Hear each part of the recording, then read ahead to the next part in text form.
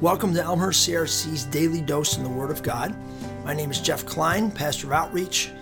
Today is Tuesday, December 21. I'll be reading from Psalm 97.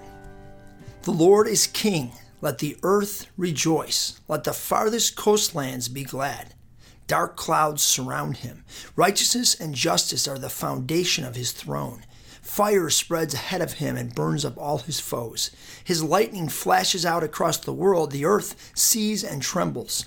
The mountains melt like wax before the Lord of all the earth. The heavens proclaim his righteousness. Every nation sees his glory. Those who worship idols are disgraced, all who brag about their worthless gods, for every god must bow to him. Jerusalem is heard and rejoiced, and all the towns of Judah are glad, because of your justice, O Lord.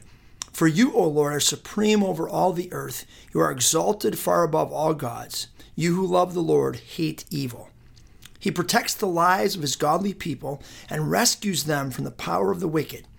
Light shines on the godly, and joy in those whose hearts are right.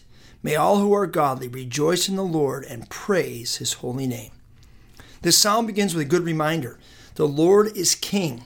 It then goes on to describe the power and majesty and all-encompassing nature of his reign over the earth.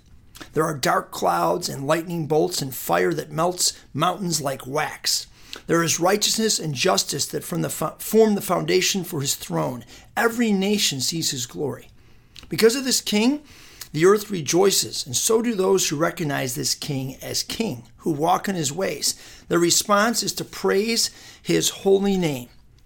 Do you find yourself able to rejoice in this king, to look to him, to trust him, to worship him?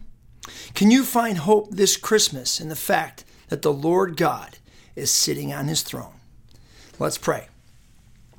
Lord God, in these times that seem shaky and troublesome and uncertain, we want to rest and put our hope in the fact that you are in charge. You are the king. You are ruling over the earth.